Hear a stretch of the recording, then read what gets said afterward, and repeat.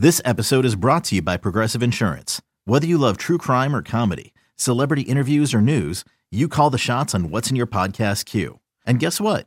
Now you can call them on your auto insurance too with the Name Your Price tool from Progressive. It works just the way it sounds. You tell Progressive how much you want to pay for car insurance, and they'll show you coverage options that fit your budget. Get your quote today at Progressive.com to join the over 28 million drivers who trust Progressive. Progressive Casualty Insurance Company and Affiliates. Price and coverage match limited by state law. You could spend the weekend doing the same old whatever, or you could conquer the weekend in the all-new Hyundai Santa Fe. Visit HyundaiUSA.com for more details. Hyundai, there's joy in every journey. This is the Skate Podcast on WEEI.com. Bobby Orr behind the net to Sanderson. Orr! Bobby Orr!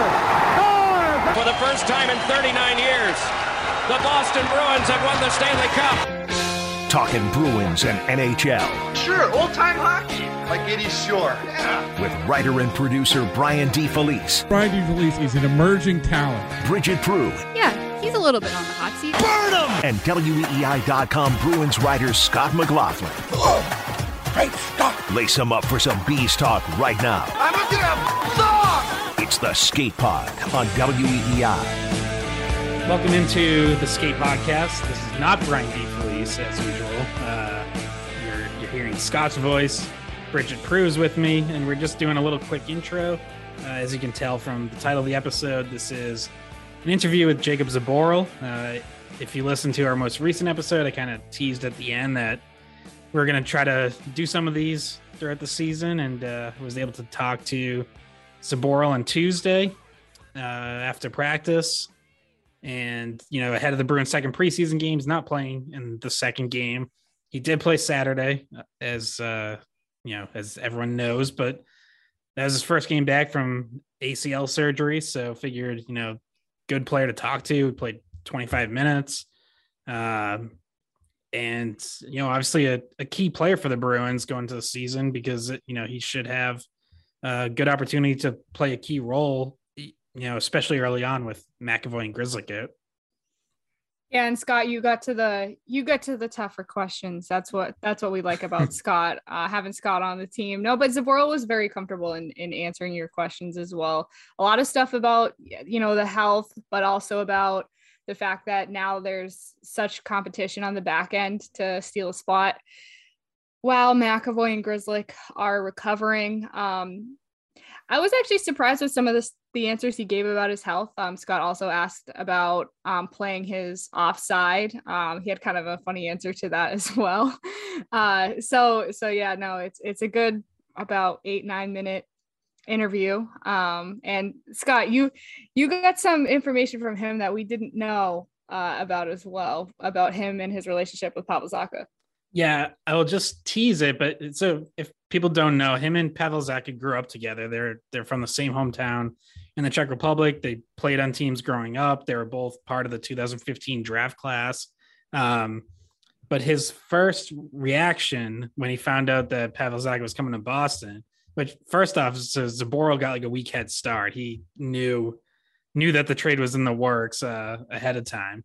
But his first reaction was maybe not what you would expect. He was concerned about something else besides just being excited to play with a childhood friend. So you're gonna have to listen to find out what. Yeah, so we knew that Zboril and Zacha had been friends since they were kids and played together since they were kids. But it's kind of funny seeing this like off the ice. Like this isn't an important hockey answer, but it's just kind of an interesting, situation like behind the curtain kind of look. Yep. So I don't think we need to delay it too much longer. So, well, Scott, I need to know. Did you ask him about the popcorn? I didn't. So I was getting to my the popcorn. I didn't ask him about the press box popcorn. I'm almost positive I've seen him eating it before up there.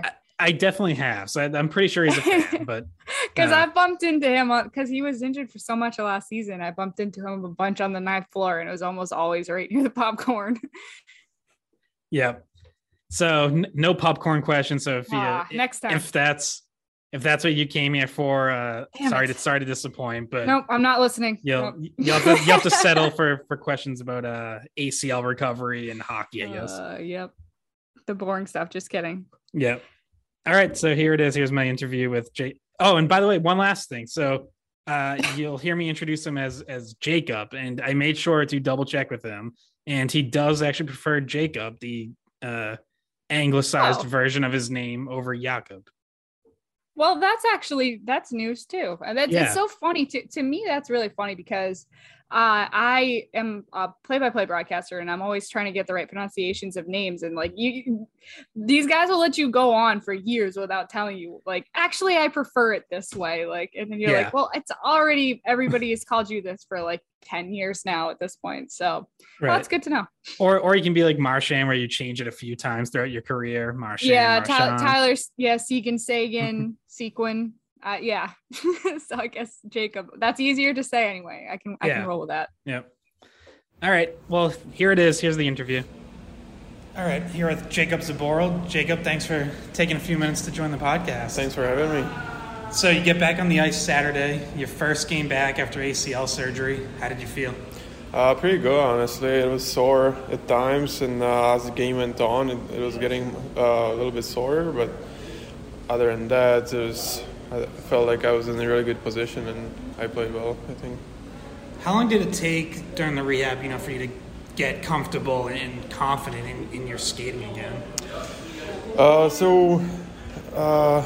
think it took me like 5 months to get on the ice. I was wearing a brace at that time too, and I skated for 2 weeks before I left and went home after a season.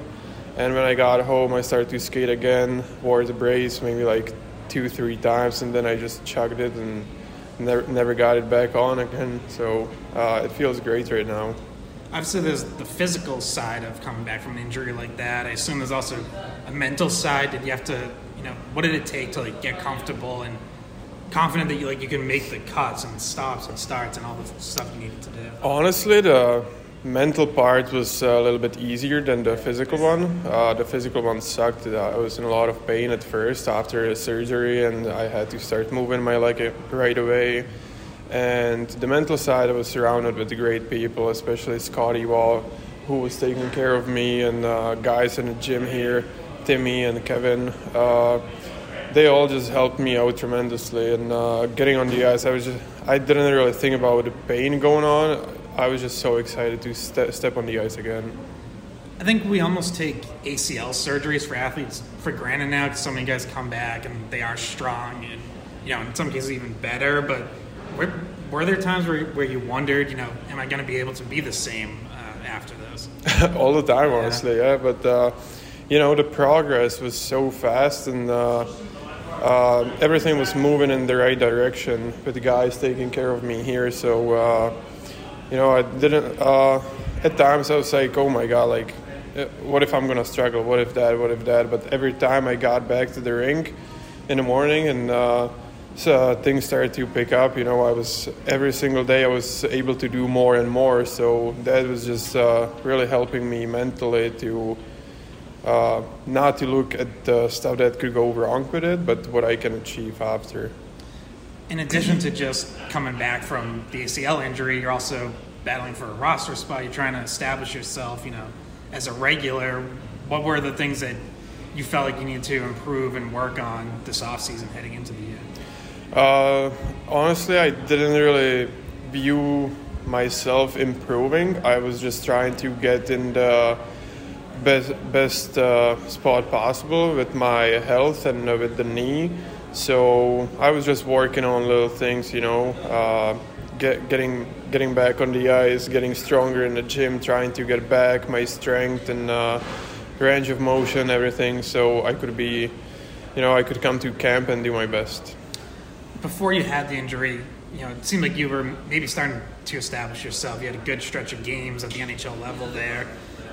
How did you feel about your game at the time, and what were some of the things that you were doing better than maybe previous opportunities you had had? I feel like I was just getting more comfortable being myself on the ice with guys. I didn't view my teammates as someone who's more experienced, who's a better player than me. I was going out there to show myself and show my skill and what I can bring to the team. So my mentality last year really switched from the previous years, and yeah, I guess that was the main difference, my mindset going into games.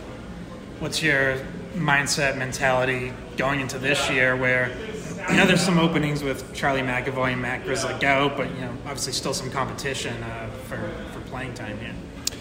My mentality didn't change at all. As I said, I feel like I'm really good spot strength-wise and conditioning-wise, so it's all just about going out there and bring something to the team and help our team win games. We've seen you play some on the right side, both during this camp but also in the past, and there could be opportunity there. How comfortable are you on your offside? I feel like ever since I got to Bruins organization, I've been put to right side a lot. I've been put to left side a lot, so I don't really view any difference. Hockey is still the same. You just have to do it on different sides, and I don't think it's my biggest worry right now. We've heard a lot with Jim Montgomery coming in that he wants defensemen to be more active, get more involved in offense. How do you see yourself playing into that? I love it. Some would say that I'm a pretty good skater, so I'm gonna use that and join the rushes. Being able to go D, move the puck up, and the first D that made a pass joins the rush right away. I think it's gonna help our offense, and I'm really looking forward to doing that more and more. How is the physical aspect of getting back on the ice been? Whether it's contact, and you took a pretty good hit from Connor Clifton in practice today. I was just so tired. We had 4 Ds on one side, and we played some power play, and we played some 4-on-4, 3-on-3. So it was really tough. And when I saw Cliffy, I just sat my ass. So you're from the same hometown as Pavel Zacha, and I know you had said you guys played together growing up. How did you find out that he was joining the Bruins, and what was your first conversation with him like after that? He called me maybe a week before he got actually traded, and he was like, so it looks for 95% that I'm going to Boston Bruins. And I was like, oh my God, am I going to lose my apartment? Because he was renting me his apartment that he owns in Boston, so I was living there last season. No, I was just super happy with him coming here, and being able to see him grow as a player, and then now that he came to more offensive team, I think he's able, and I think he's gonna do great things for us. So did he kick you out of the apartment? Yes. Yeah, I had to look for a new one. Get a deal with curveballs during the off season, huh? Yeah. Not just Pavel, but Krejci comes back. You guys got a bunch of checks here. Is that guys kind of have your nice little group going? I wouldn't say we have a nice group. It's always nice being around Czech people, especially in the U.S. It's not so common for us. So now that we have 5 guys in the locker room, it's for sure it's nice, but we don't really want to be just grouped up as Czech guys. We want to be with everyone and spending our time with all the teammates. I know you're just focused on the here and now, but does your mind wander to what the defense might look like when Grizzly and McAvoy do come back? Obviously, it's going to be a lot of good defensemen on the team at that point. Yeah, that's not something I'm looking for right now, but it's they will come back eventually. So I will just have to step with the right foot in front and do my best, get a hold of my spot, and so I don't let anyone to take it from me. All right, thanks a lot, Jacob. Thank you very much.